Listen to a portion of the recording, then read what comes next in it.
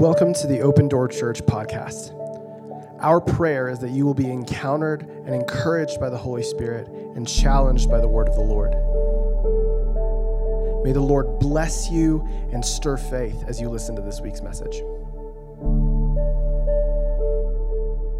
know, over the last number of weeks, we've been looking at what it means to be saved. It's language that we've kind of maybe grown up hearing. It's probably language that we've thrown around. I remember multiple times my friends in my high school years, and probably even recently, my friends would tell me when I did something stupid, just get saved, Nate. Like, stop. Are you going to get saved? And, you know, outside of Christian lingo, it's kind of like weird language, right? We don't just kind of throw it around casually in everyday conversation.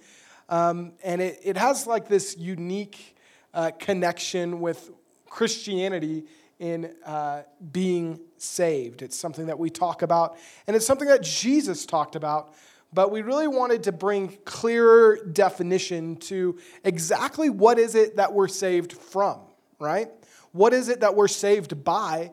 And for what purpose are we saved? And so we talked about being saved from, being saved by, and being saved for. And we looked over the last number of weeks, we looked at Romans chapter 5 and various other places in Scripture. And we came up with this conclusion, this overarching conclusion that we are saved and that we are saved by God, right? For God and from God. And the way that we kind of phrased it last week was that God's love saves us from God's wrath for God's joy. But that doesn't negate the subsequent truth that we are delivered, the subsequent truth that we are delivered from the power of sin, of the devil, of hell. These things that we kind of talked about over the last number of weeks, that it's not just... I asked this question to a number of different people and had a bunch of different answers when I asked, what are we saved from? And people said, well, I'm saved from myself. I'm saved from my sin. I'm saved from devil. I'm saved from hell. And those were all true in part. And it's something that Jesus does save us from. And so if you guys know me, I'm going to give you a little bit of insight into my sermon writing process here.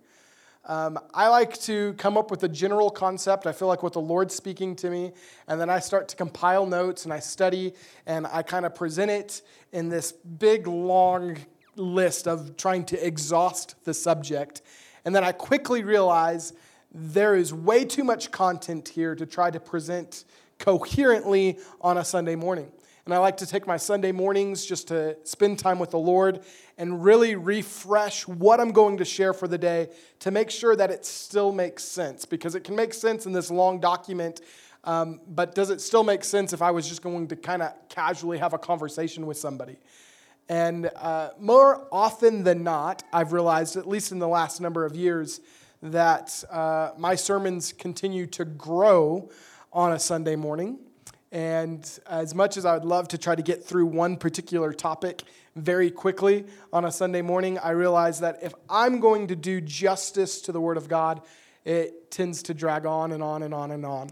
And so what was initially just supposed to be a one-part sermon on being saved turned into a three-part series on what we're saved from, what we're saved by, and what we're saved for.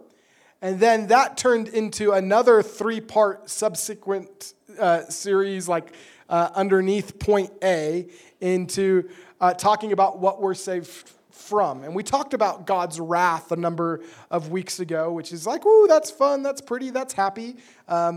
It's intense, right?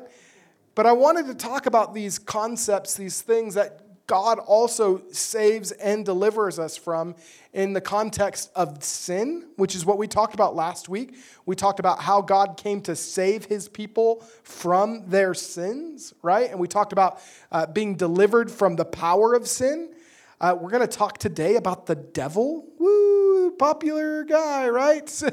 Not really, but we're going to talk about him because it's important. And we're also going to talk about God's wrath and hell and punishment. And there's a lot of questions that circulate around these topics, and they're not really the popular thing to kind of really present to people in the context of a Sunday morning. It's not really packing out buildings because it really doesn't make you feel that good to talk about something that is bad, right?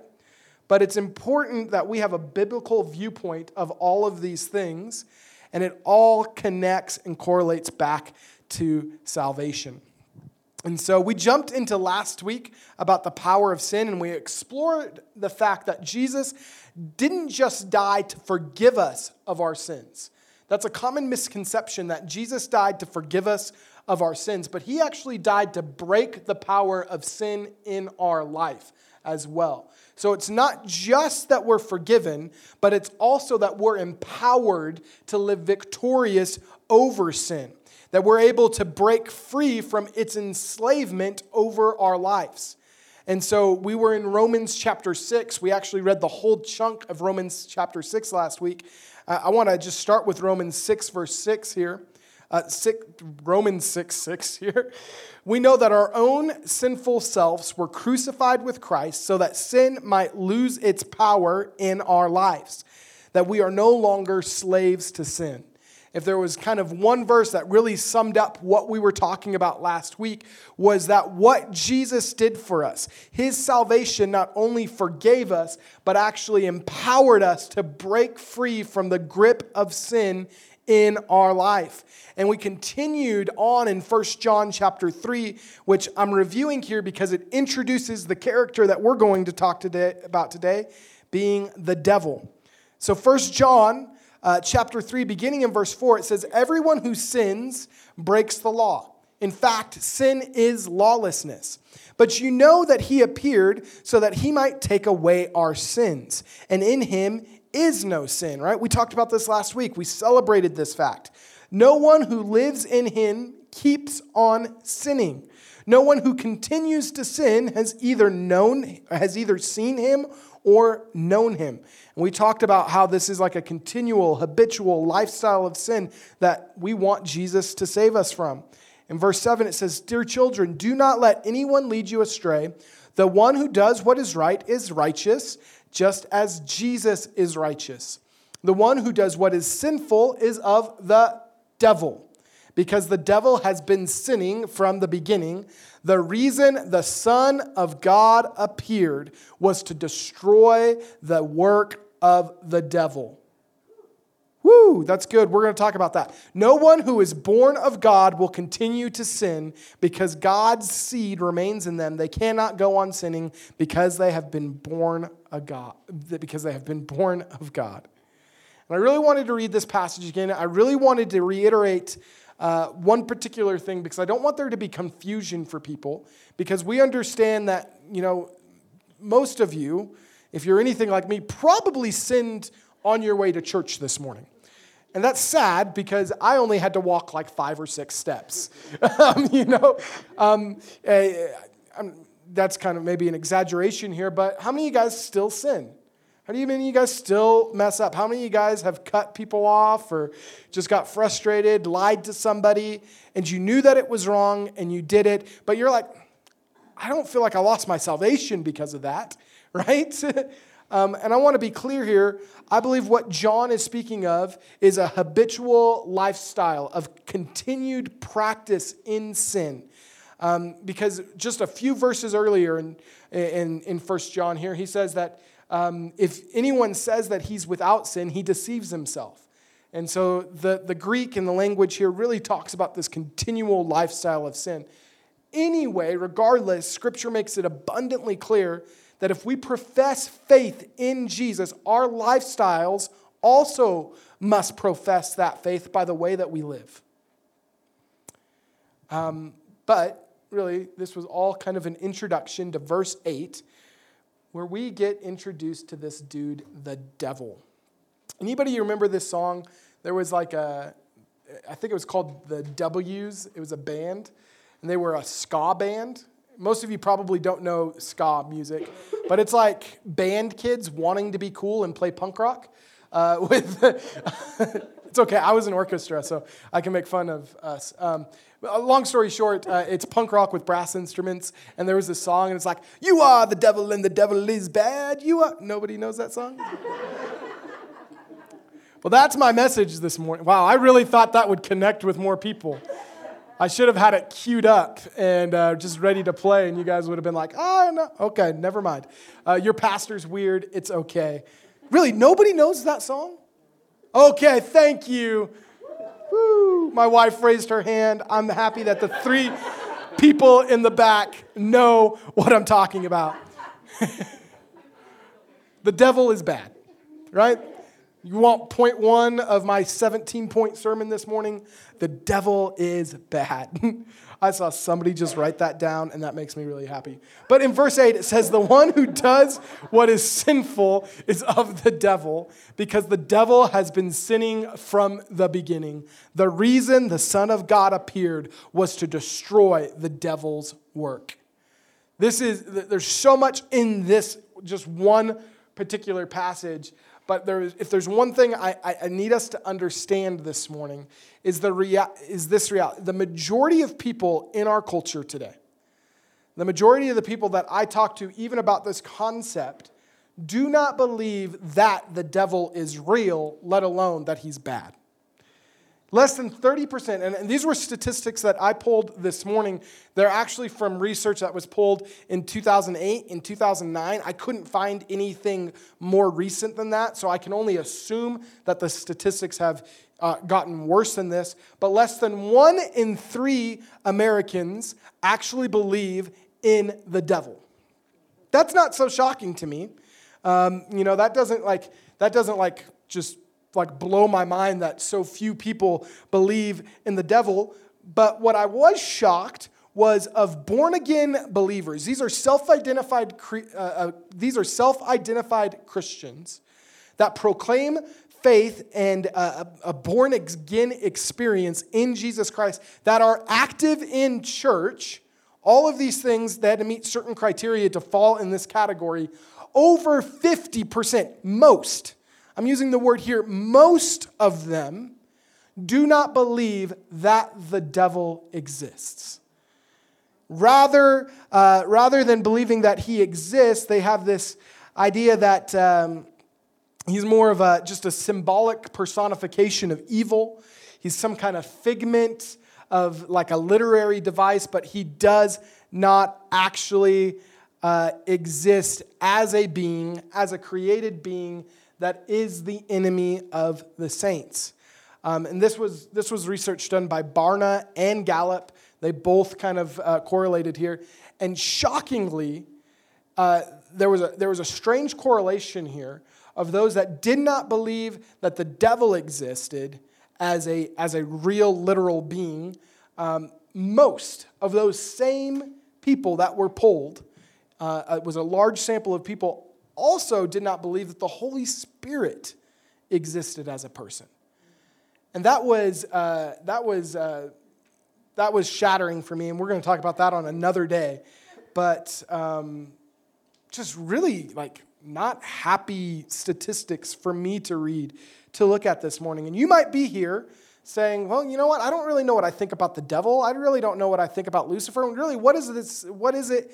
Why is it a big deal if it's, what we think about the devil, right? Isn't it all about what we think about Jesus?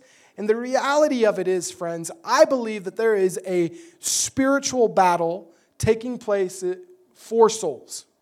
I believe that we have someone named the enemy and the accuser of the brethren and the devil himself. We're going to talk about these things that really much does not want to see God's people succeed. And that there is a real battle that we are called to be engaged in, but I can't help but think that we are failing on that front if we don't believe the enemy actually exists.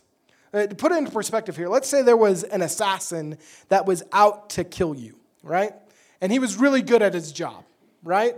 And, somebody paid him a large sum of money, and he knew where you lived, he knew where you worked, and he was tracking you down, and, think like Jason Bourne or one of these spy movies or something like that. He was coming after you. I'm going to use Joey for an example because I love this guy, and I know he won't get mad at me. But Joey, let's say I told you right now, there is somebody trying to kill you. You need to watch out because they know where you live. They know what's going on. They've got your number, list of greatest fears, and they are coming after you to kill you. But you said, I don't really believe that, Nate. You know, and you just went about your everyday life, and there really was somebody trying to kill you, they would kill you because you didn't know that they were there, right? I know that sounds overly simplistic, but the reality of it is, friends, we cannot effectively engage an enemy if we do not believe he actually exists, or we treat him like he's not there.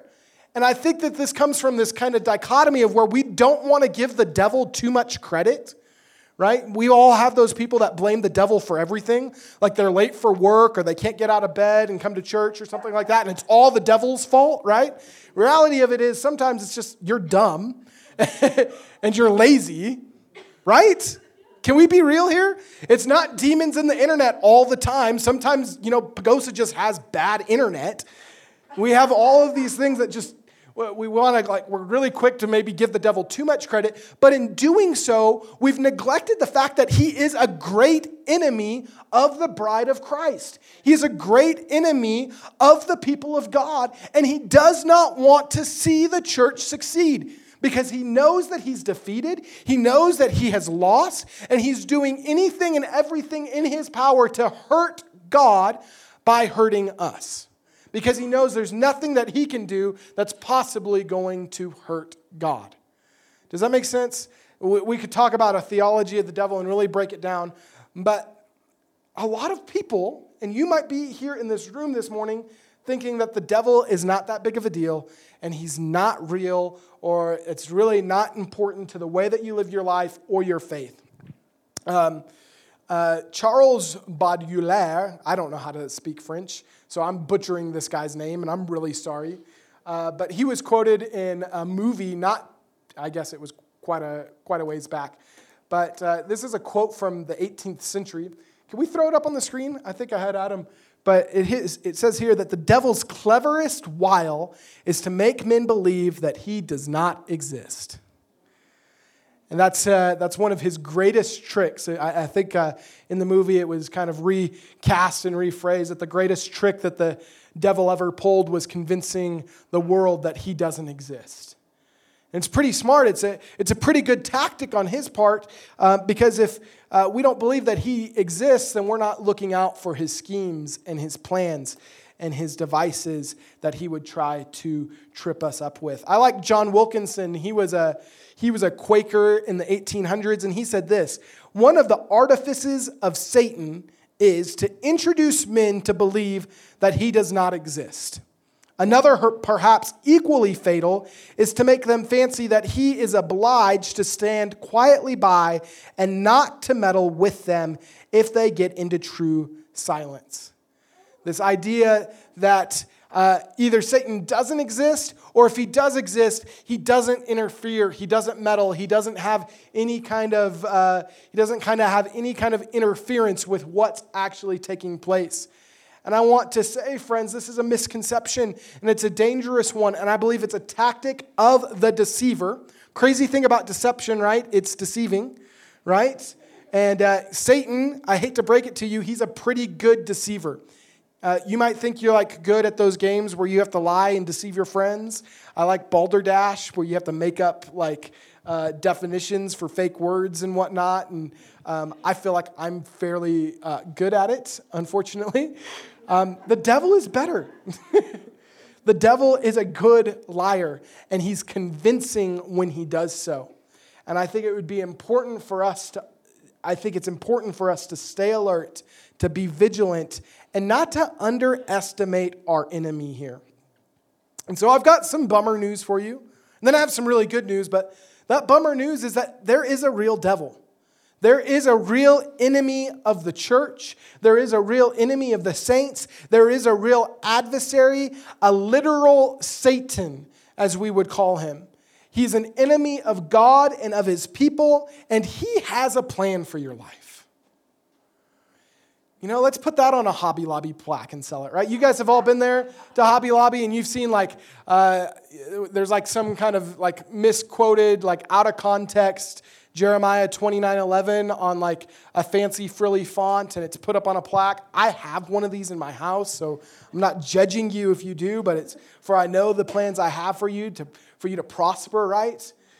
They were in Babylonian captivity. Everybody leaves that part out. It doesn't make a fun plaque. But the reality is, we've all probably heard that Jesus has a plan for your life, right? God has a plan for your life. And it's a good plan. It's a plan for you to prosper. It's a plan for you to flourish. And it's great, right? That's true. I'm not trying to undermine this. But equally, I believe that the enemy has a plan for your life. It doesn't preach as nice. It's not as fun. We don't really want to talk about it. But if we know about it, then we can do something against it. Jesus himself would highlight this in John chapter 10. John 10:10, he calls the enemy the thief here. He says the thief does not come except to steal, to kill, and to destroy.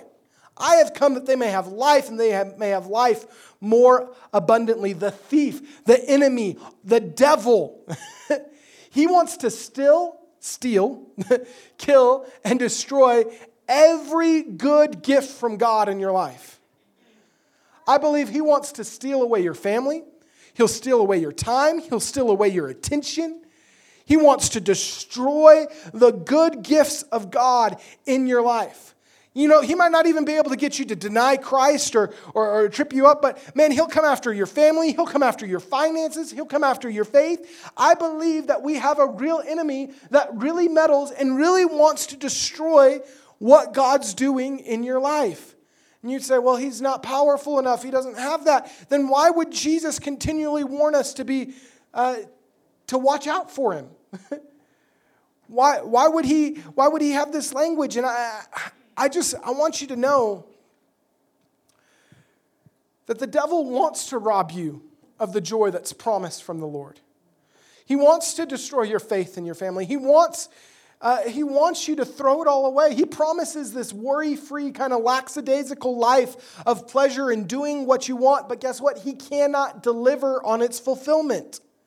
There is no lasting satisfaction in his plan for your life. It ultimately ends in death and destruction. He wants to present to you, hey, do what you want, the way that you want it, how you want it, however you feel. Isn't that the mantra of our culture right now? Do what you want, how you want it. If it makes you feel good, do it. Right? No, don't do it, Simi. No, that's my son in the back row.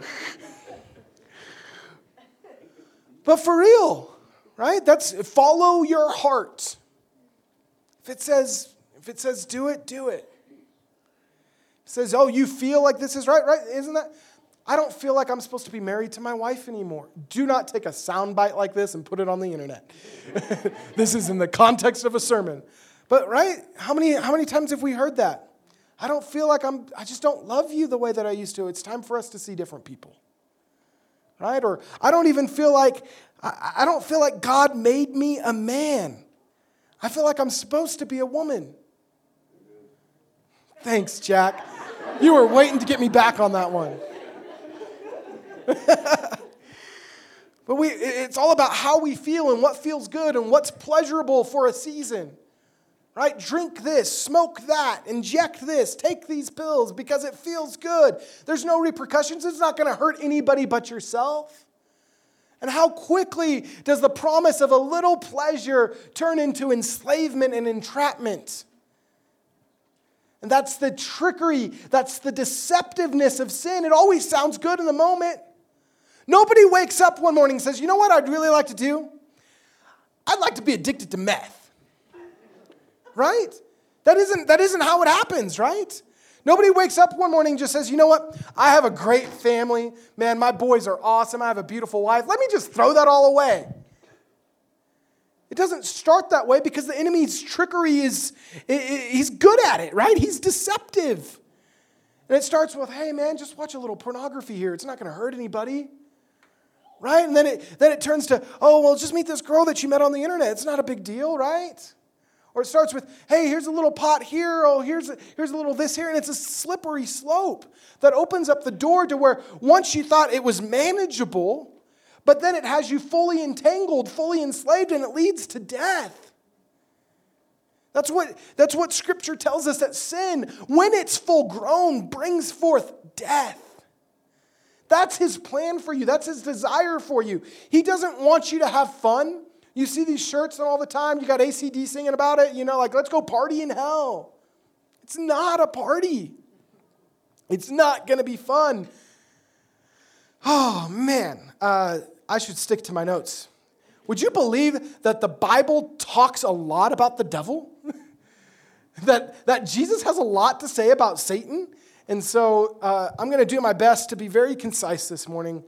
But I want us to understand that there's a real enemy that really doesn't want to see you succeed, really hates your guts. And he may seem like a friend sometimes, but he's pretty deceptive. We read, I want to be clear that Satan, the devil, Lucifer, he goes by many different names in Scripture. In fact, the devil, which is kind of probably arguably the most widely used term that we use for this guy, it means slanderer. That's literally what devil means. And it comes from the fact that he's the accuser of the brethren. That's another title that's given to him. It means that he would like to speak ill against you and against God. We find that in Revelation chapter 12, but he's mentioned throughout the Scriptures as Satan more than 52 times. Other titles that he goes by are the son of the morning, the ruler of this world, the God of this age, lowercase g, the thief, the deceiver, the tempter, the father of lies, our adversary, or the great enemy. He's referenced to as the dragon and as the serpent. If the devil were some kind of abstract construct just used to kind of symbolically represent evil in the world, it's very strange that Scripture would go to such great lengths and provide such a great detail of him as an actual being. I want to be very clear about this. 2 Corinthians 4:4 refers to the devil as the god of this age, right? Who blinds the minds of unbelievers. And it is from this enemy that we are saved. Remember, we're talking about what we're saved from, and we're being saved from the power of the devil. This is how Paul would describe and define his commission from Jesus and his encounter with the risen Lord on the road to Damascus.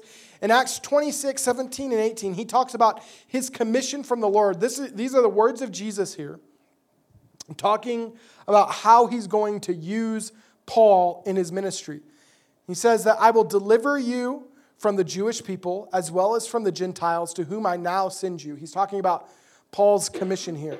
To open their eyes in order to turn them from darkness to light, from the power of Satan to God, that they may receive forgiveness of sins and an inheritance amongst those who are being sanctified by faith in me. When we're saved, when we receive this forgiveness of sins, this inheritance among those who are being sanctified by Jesus, we're delivered, we're saved from the power of Satan.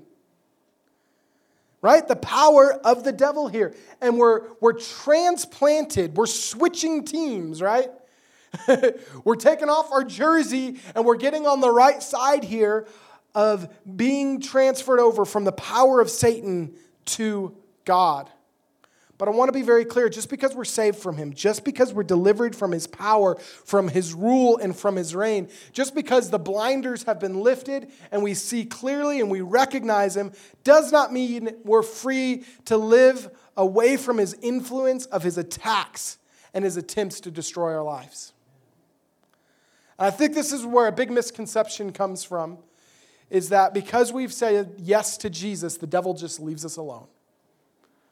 How many of you guys that have been following Jesus for a number of years, a particular length of time, know that just because you say yes to Jesus does not mean that the enemy leaves you alone. Doesn't mean the devil stops getting in your business. It actually probably means he starts stirring things up a little bit more. Because he was completely content with you ruining your own life, living your own way, and he didn't have to do anything to disrupt God's plan for your life because you were doing a pretty good job of it. But when we say yes to Jesus, when we say yes to him, I believe it puts a target on our back. And it really brands us as his enemy. And he does not like it, friends. 1 Peter 5, verses 8 and 9 tell us this. Stay alert. Watch out for your great enemy, the devil. This does not sound like just kind of like some symbolic thing here. We're being told to watch out against our great enemy, the devil. He prowls around like a roaring lion, looking for someone to devour. Stand firm against him and be strong in your faith. Remember that your family of believers all over the world is going through the same kind of suffering that you are. This passage of Scripture is pretty profound, and I want to talk about just 3 things here. And they're very brief, and I didn't make them their own sermon. Can I get a gold star for that? Is anybody excited for that? They're like, woo, we might actually get out of talking about this someday. But the first thing that we're instructed to do is to stay alert, to be sober, to watch out, to pay attention. This isn't the kind of language that would warn us about some kind of abstract concept. This is talking about a real threat here. To pay attention. And that's why the great travesty of the enemy, or the great travesty of the church, is the enemy has deceived so many people that he's not real. That he's not a big deal. That we shouldn't pay attention to him. That's in direct contrast of what we read here in Scripture, that we're to be alert. We're to be aware. We're to be of a sober mind. To watch out for our enemy, the devil. Because he's vicious. Notice here, it doesn't say just kind of don't watch out for that rinky-dink old devil, right? Like that, that just doesn't have anything that he can do to you. He talks about it as our great enemy. This isn't talking about just kind of like not a big deal. Scripture here is very clear that he's a formidable foe for the people of God. Okay, you're all like, what are we talking about here? I want to tell you, don't underestimate your enemy.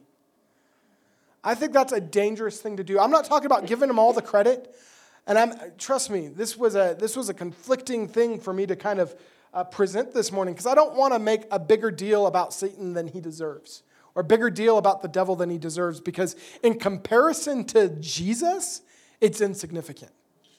In comparison to what he's done on the cross, and the victorious position that we have in Christ, it's not that big of a deal. But Scripture is quick to warn us to be sober, to watch out, to not just blindly get tripped up.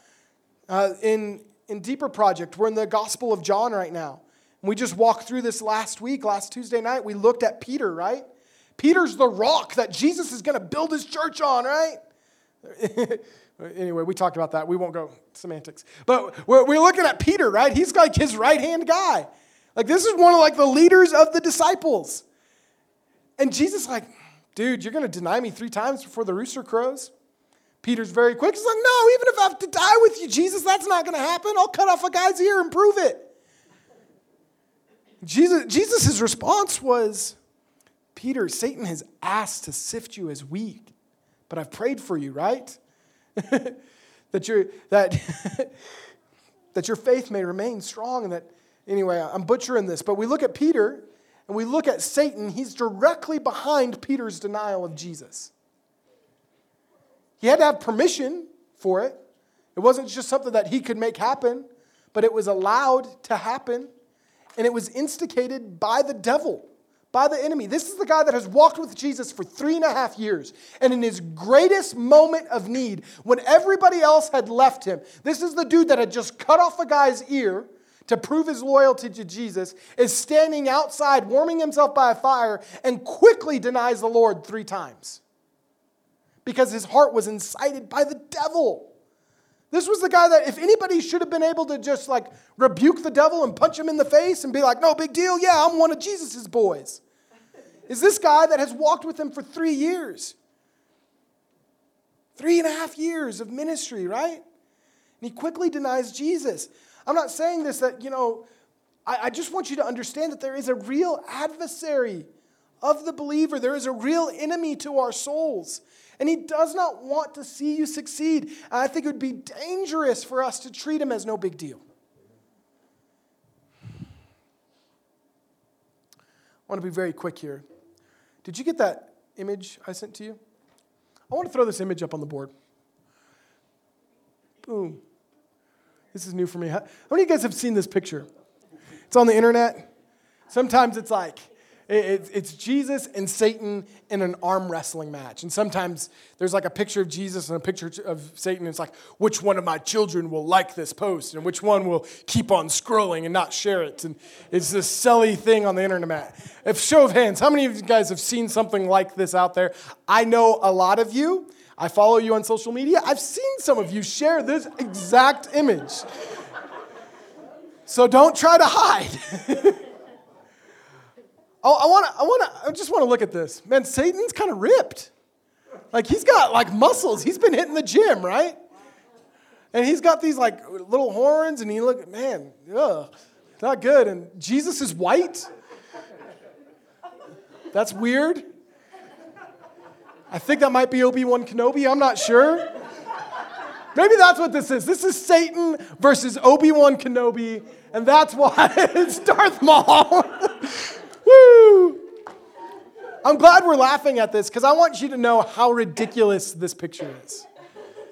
It is ridiculous, not just because of the art, not just because of what's taking place, but you need to understand God and Satan are not equals in any sense or in any capacity. He would like people to think that that's the case, and though people would like to think this, he is not the opposite of God. You see, God is all powerful, all knowing. He's omnipresent. Satan is none of these things. You need to understand this. He does not have unlimited power. He cannot be everywhere at once. He doesn't know everything. He can't create things. He doesn't speak forth things into existence like God does. He is a created, limited being, and he depends upon God for his existence. And any power that the devil holds has been granted to him temporarily through God. And there's the whole can of worms that we open up there, and we could talk about this. I'd love to take you to coffee, and we could flesh this out. Otherwise, this would be a 12-part series, and we'd get like 3 points in before I had another sermon to interject in there.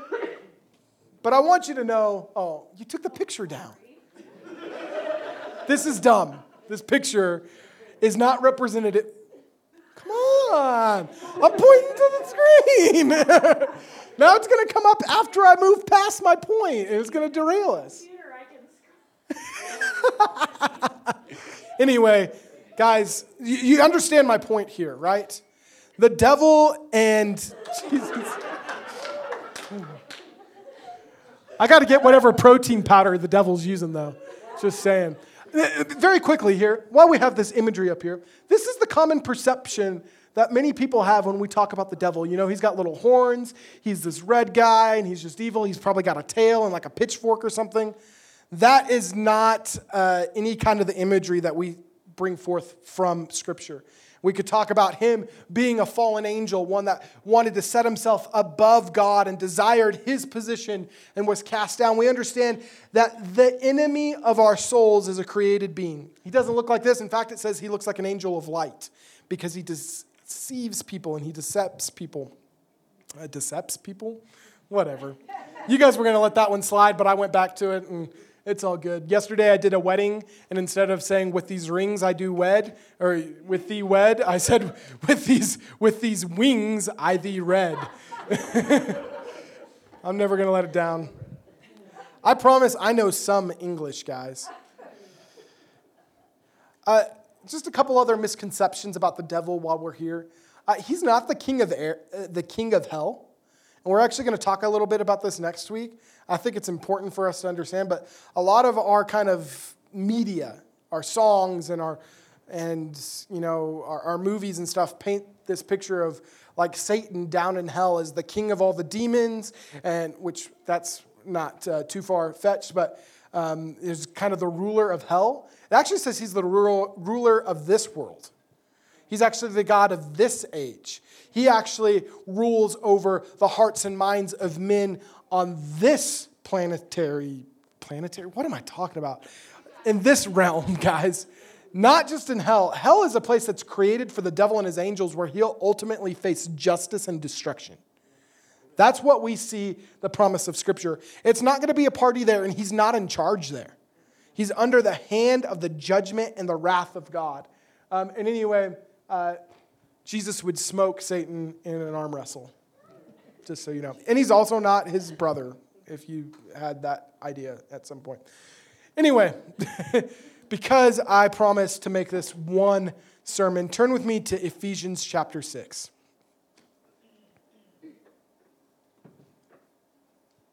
So we saw a couple things here, and I wanted to talk about, first of it, in 1 Peter 5:8, we're to stay alert, we're to watch out, we're to actually take this threat seriously, and that he is a great enemy. He's not somebody to undermine, but by no means is he equal to Jesus, or is there even a comparison of his power compared to that of the Lord's. Any power, any authority that he has is on borrowed time, and he still has to ask permission from the Lord for it, right?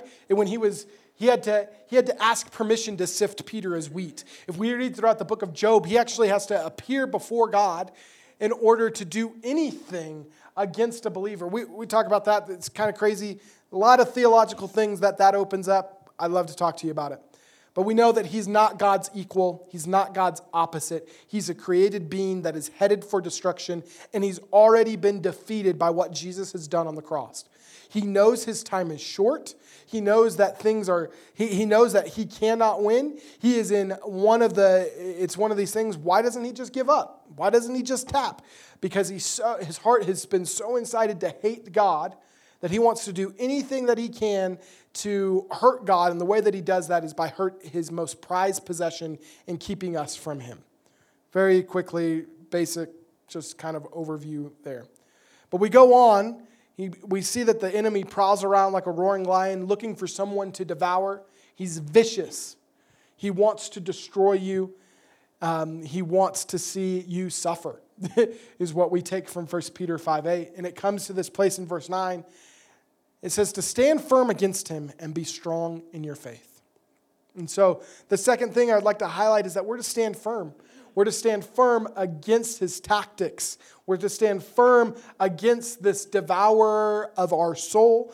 And Ephesians 6 gives us some pretty good insight here. I'd encourage you guys, read the entirety of the chapter. Look into what the armor of God actually is. But I want to read verses 10 through 13 really quick. It says, finally, my brethren, be strong in the Lord and in the power of his might. Not strong in Nate Ward, not strong in Shelby Perez, not because you're like A+ Christian that's got like 20 Christian plus points.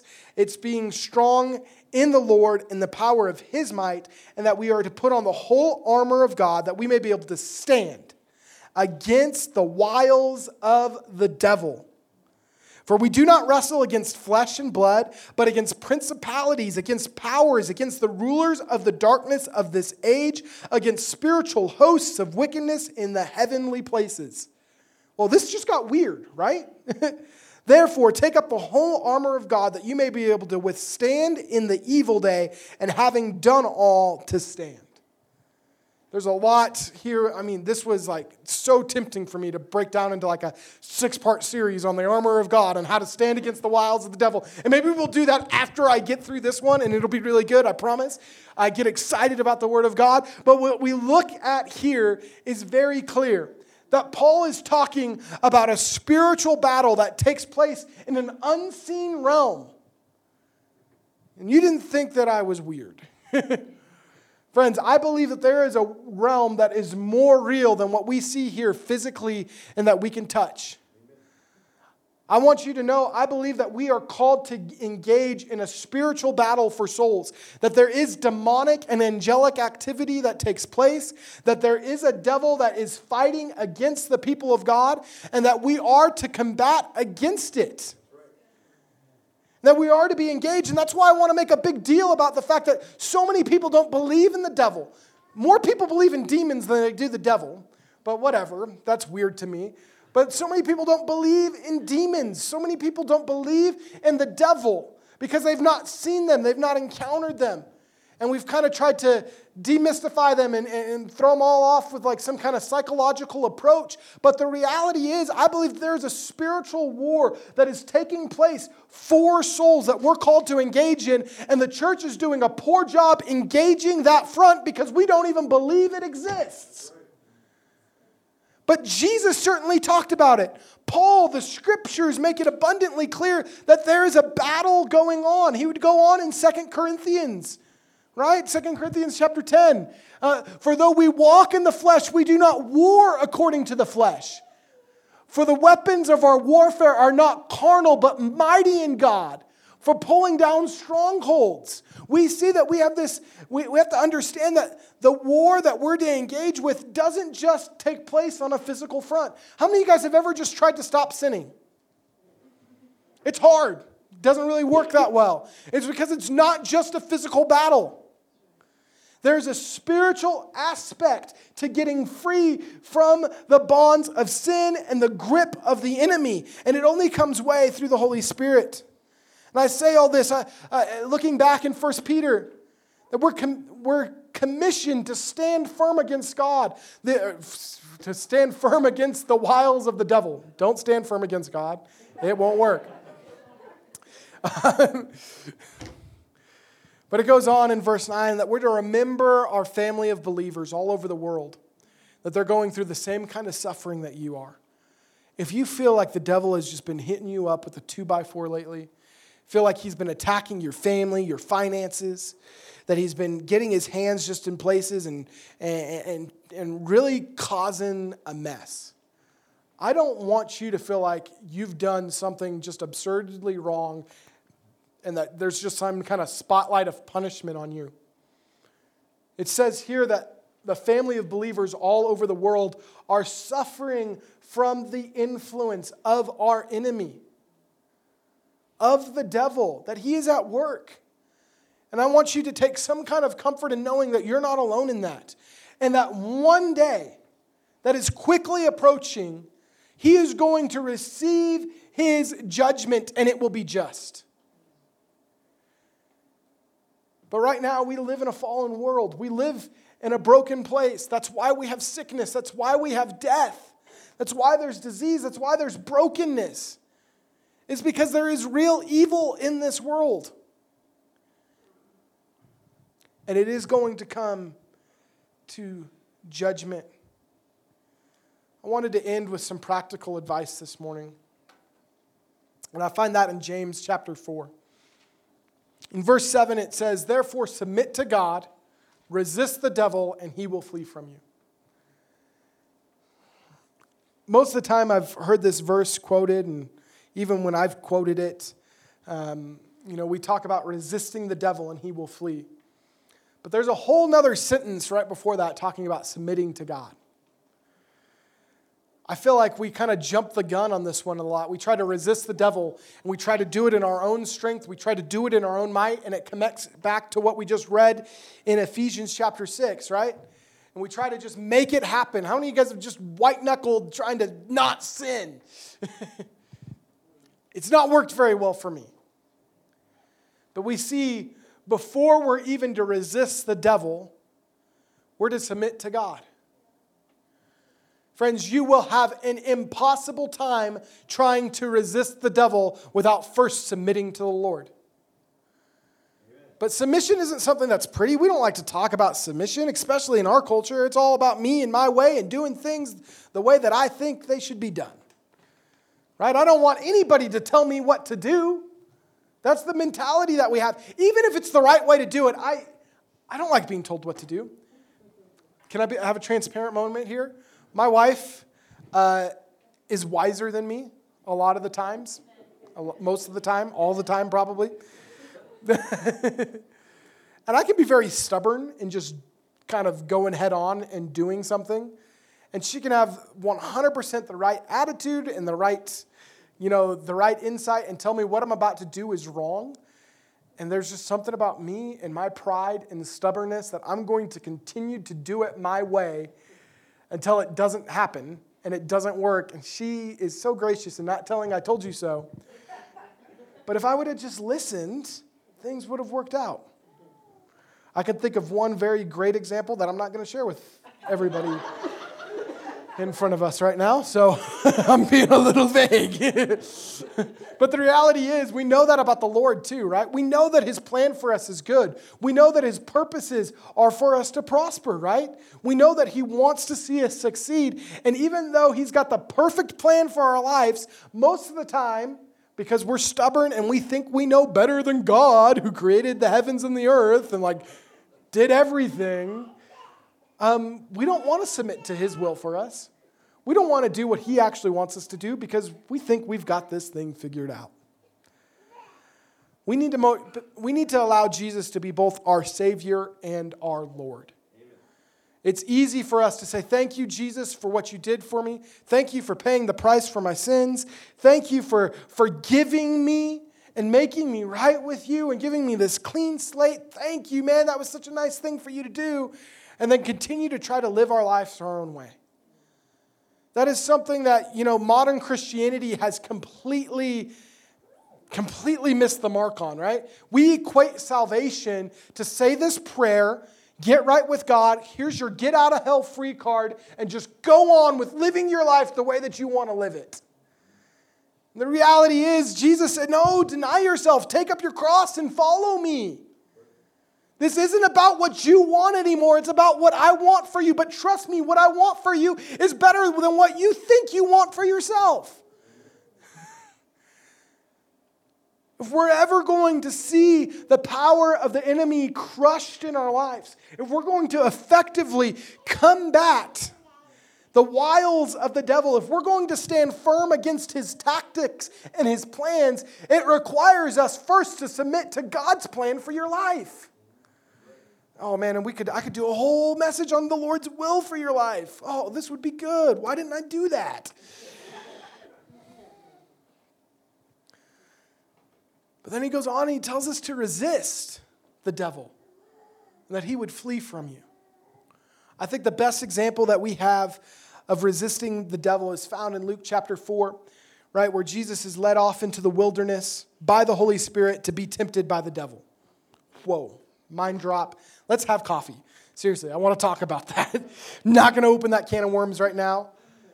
But Jesus is led into the wilderness, right? And the devil comes to tempt him. And he twists and he perverts Scripture. And the number one thing that Jesus does to resist the devil, he isn't just call him out, oh, you stupid devil, I already beat you. He doesn't start talking trash, right? He doesn't get in an arm wrestling match with the devil. Nobody starts playing a fiddle. What does he do? He stands on the Word of God and he combats the tactics and the plans of the enemy with this Word, with Scripture. And this is why so many of us, as the people of God, I believe are under constant attack and meddling, and the plans and the wiles of the devil are actually taking foothold in our life, is because we do not know this book. We do not spend time in this Word, and we're content with whatever we see on social media and kind of the posts that might get sent to your phone once a day. But I guarantee you, the more time that you spend in His Word and you make yourself familiar with it and you know the promises that are made to the family of God here in these pages, the less that the enemy is going to be able to come and attack you with.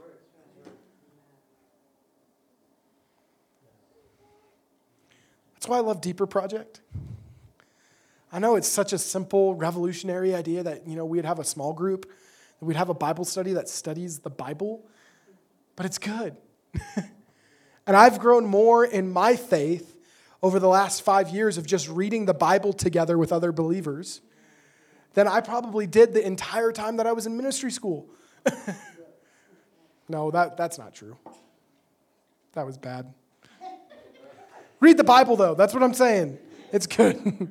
We read the Bible together in Bible college. It was good. Pastor Jamie, if you're listening to this, thank you for the school. That was not... It's a bad example. I repent. Thank you, Jesus. But verse 7 continues on into verse 8. It's one of my favorite passages of Scripture here, James, that if we're to draw near to God, he would draw near to us. And my simple kind of 3-point back-to-back wham-wham, if you really want that, is to submit to God, to resist the devil, and then run to Jesus. Because as we submit to him, as we make him both Lord and Savior of our life, and we ask, what do you want for us? And as we spend time in this book, as we know the scriptures, we have promises to rely back onto. We can expose the lies of the enemy. We can recognize, devil, you're a liar. Right? This is what God actually says about me, and this is what God actually says about this. And as we do that, we take steps closer to Jesus, and his promise is, as we draw near to him, he would draw near to us. As we intentionally, consciously say yes to Jesus, he says, oh, come here, son. Right? And he meets us. And we see the power and the working of the devil thwarted in our life. I don't know who you think you are this morning, but you're not immune to the workings and the attacks of the enemy. You can be super saint with all the Christian points. It's not going to make a difference. Jesus himself was tempted. You're going to face temptation. Right? But Jesus faced temptation and he conquered it. Right? He lived victoriously over it. And I believe he did so by standing on the promise and the word of God. So as we're talking about the devil, as we're talking about sin, we're going to talk about the devil's eventual demise next week. I'm really excited about this because it leads perfectly into Easter. Man, I'm stoked for just how things worked out. It's not how I initially mapped it out, but it's going to work. It's going to be great. We're going to talk about what Jesus had to say about hell next week, which, everybody's like, I don't know if I want to be here. You do, because Jesus says some pretty crazy things. We want to look at it from Scripture, not just from our common perceptions or church tradition. And we want to know what Jesus has to say about these things. Because he is our deliverer, he is our Savior, and he saved us from so much. He saved us from sin, he saved us from the power of the devil and of the powers that be that we read about here in spiritual principalities. He delivers us from these. Not only does he deliver us, but he also sets us on the offensive to where we're pulling down strongholds, where we're actually seeing these principalities, where we're seeing things that are happening in the spiritual realm fall at the onslaught of the Word of God. And we see the gospel go forth. I'm really excited to talk about these things, friends, and I'm thankful that you are here approaching these things with me from the lens of Scripture, wanting to see what God actually says about these things. But I just remind you, and I think the best way to conclude this morning with this message is that the thief comes to steal, kill, and destroy. All right, John 10:10. But Jesus says that he came that you may have life and life more abundantly. And if there's one prayer that I have this morning is, yes, let's recognize that we have a real enemy. Yes, let's recognize that there is a spiritual battle that we're engaged in. But what Jesus has to offer and who he is of so much more significance. I can't reiterate it enough that he is good. And that life with him is so much better. I like to think about it this way. I think that I like to think that the goodness of God preaches way better than the nastiness of hell. And it's not because I'm not afraid to talk about hell or talk about the devil or talk about sin. Those things are terrible. But when I compare it to how good God actually is, how great he actually is, and his loving kindness and his mercy that's extended to us, there's not a comparison. Doesn't mean we don't ever talk about it. Doesn't mean that we never really have good theology based from the word on it. But the reality of it is Jesus is good. And that he wants you to live. And the life that he wants you to live is so much better than the enemy's plan for your life. Because it's a life full of abundance. It's not without hardship. It's not without suffering, but it's full. And it's full of his joy. That's a promise to us. And so I want to invite you, friends, if you have not made a decision to follow Jesus, I don't always do this just in my sermons like this, but if you have not made a decision to make Jesus both your Savior and Lord, I want you to hunt me down after service. Like, seriously, maybe not with a gun or something like that, but find me. And I want to be able to talk with you. I want to be able to share with you why Jesus is so good. Thank you for listening to this week's message. If you want to check out more of our messages, find us on Facebook, Instagram, or YouTube. Just search Open Door Pagosa. Our ministry is made possible by the faithful generosity of people just like you.